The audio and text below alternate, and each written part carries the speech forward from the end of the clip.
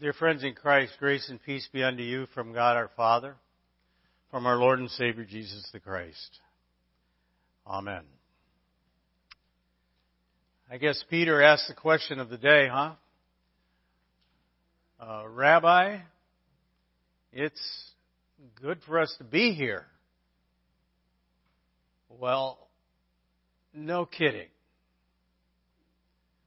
Today Jesus, you see, draws with a couple of his disciples up to a mountain. And what they should recognize at first is when he takes the three of them up a mountain, it's a setup.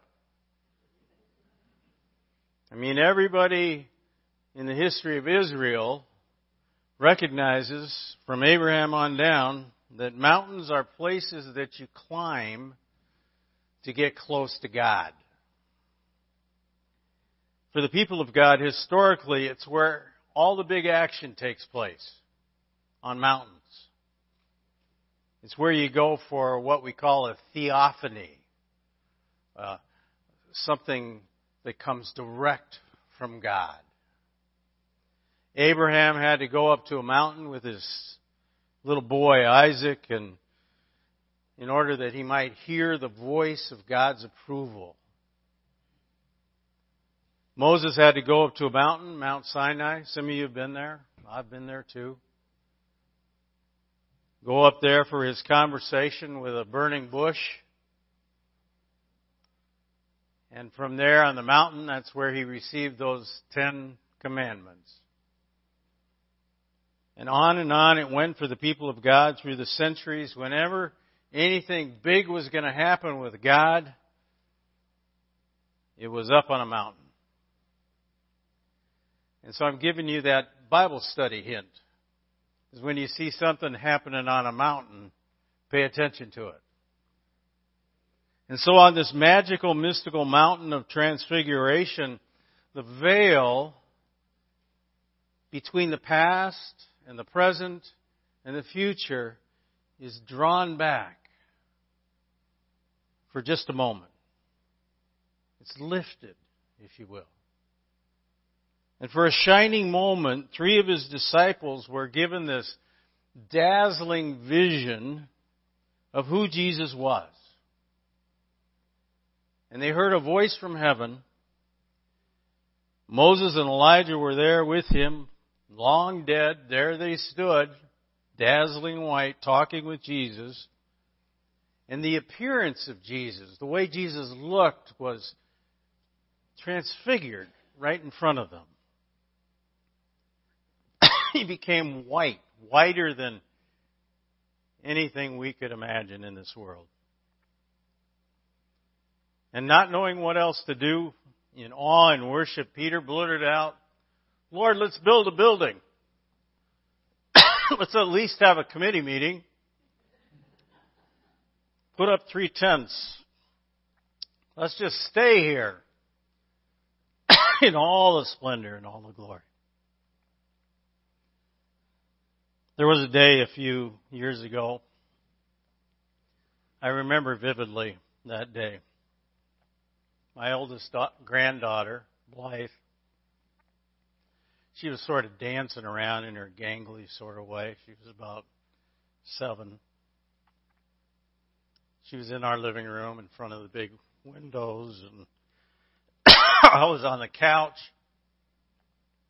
hoping to drift off,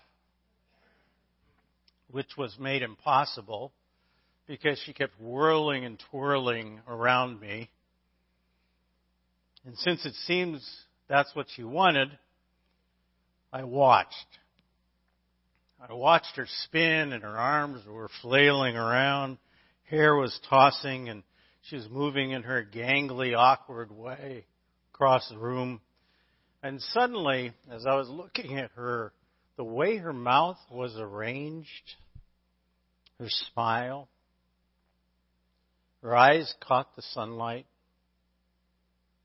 and there was this moment in which her hair sort of, fell across her cheeks. And this wash of sunlight poured in over it all, and it created this really weird effect. For one instance, just for an instant, what I saw there was not my granddaughter, but my daughter, her mother. She looked like her mother at that same age. Her mother dancing like a young child right before me. And in a flash, I caught a glimpse of my granddaughter, not as a child, but as a grown-up, as an adult, of what she would be someday. A glimpse of her all grown up, her future. I saw it. And I saw with it, along with it, everything that it would take for her to get there. It took my breath away. She just got her driver's license. Still takes my breath away.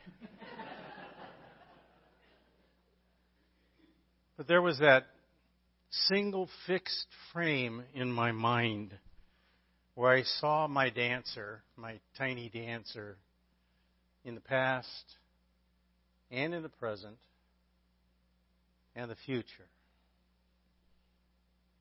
And then she turned, and the light changed a little bit. A shadow kind of came over, and she slipped, and she fell onto her backside like she always did. And she finished with this large ta-da. Looked like a Saturday Night Live skit. And so she was back. And so was I. But what I saw, there was no escaping it. I'll always remember that. It was this wonderful, beautiful, inspiring, lovely moment. And a frightening one in some ways as well. It seems that such a moment, such a glimpse, brings some kind of responsibility with it. Now, maybe you've had that kind of a moment. I don't know. I hope you have. Where the past and the present and the future suddenly come together. Maybe it's at a family reunion, or maybe you meet someone from your past, or you're looking through an old photo album, or you hear a song that you're listening to and it takes you back to another place in time, sort of transports you. It maybe takes you back or forward, you feel it. So is there something we ought to do with that kind of a glimpse? I mean, what do you do with that? Well, Peter, James, and John that day, that's what they got. A glimpse of the past and the present and the future. And a voice in the brightness of the cloud spoke to them and gave them their instructions. The voice said, "Listen to him." It was a theophany. The voice said, "Listen to him." It's a God thing, a moment of convergence where suddenly things from the past and the present become connected and they point to the future. So certainly one thing to do with such a moment is to cherish it, to hang on to it, to recognize it for the gift and privilege that it is, because Jesus had brought them to it. It was a gift. God gave it to them. They'd seen Jesus now in a new light, a new way. He was transfigured before their eyes. Never again would he be for them just a rabbi. Never again. Peter, James, and John could not unsee what they'd seen. They couldn't unhear what they'd heard. They were transformed by it. Never to be the same again. This gospel story also teaches us that we don't get to stay up on the mountain. We got to go back to lunch or back down the hill. It's a glimpse. We don't get to stay there all the time. As most of you know, this week is Ash Wednesday. It's on Valentine's Day. Really, when you think about it, there's no greater love story ever told. So on Ash Wednesday, we begin this 40-day journey that we call Lent. It's an English word used since the Middle Ages as a little title for the 40 days of preparation and growth and spiritual disciplines as you move towards Easter. It simply means spring. It's a season in which daylight gets a little bit longer every day. It's a season during which things percolate below the surface. And in some places, even here, there's things happening under the earth, and they're waiting to burst out when it gets warm enough. Eventually, new things bloom. For us church folk, Lent means maybe we take on some new things. It maybe means giving something up or taking on something new like Bible study. And I invite you to join us on Sundays beginning next week in the fellowship hall after church. We take a look at the book of Psalms together. I invite you to that Lenten discipline. Maybe you come to a few extra church services. Maybe you take on some other kind of Lenten discipline like daily prayer or devotions in the morning. And perhaps we as a congregation take on during Lent some time to reflect on our past and on our present and our future as we anticipate who it is that God might be leading us to serve as the next senior minister in this place. Most of all, Lent, we hope, is a time that helps us get ready for the best and most meaningful Easter that we've ever had.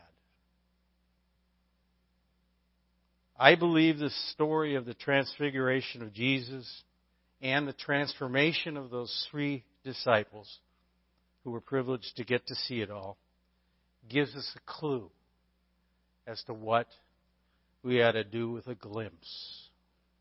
What do you do with a theophany? And the clue is in the voice that speaks, "This is my beloved Son. Listen to him." So what do you do with such a holy encounter? Of course, you're going to cherish it. You're going to remember it. You're going to savor it. You're going to be grateful for it. You let it carry you at times. It makes you smile. But it's just a glimpse. It's just a moment. The clue is this. Listen. You don't have to do anything or say anything. Just listen. That's what you do with it. And those are the best marching orders that any of us could hope for as we walk into Lent, as we walk these 40 days together towards a meaningful and powerful Easter. Listen. Now, remember who's telling you this. I'm a words guy. You don't want to play any word games with me. My whole family's given up on playing word games with me. Because it's what I do for a living, I tell them. I'm a wordsmith. I put words together. I talk and I write articles and messages and blogs and classes. And I work with words that tumble out of my mouth all the time. But there in the Transfiguration story that Mark tells, the only command, the only things we're told to do with a theophany by the voice is to listen. I mean, a glimpse of God will do. Really, it's enough. Let's allow this story to guide us through Lent. We might find we like it. Listening, Listening to God. Listening for what God has in store for us. So what do you do with a glimpse? with a taste, when God comes very close to you, listen. Amen. Glory be to you, Heavenly Father, through Christ our Lord, who with the Holy Spirit reigns eternally, one God, now and always.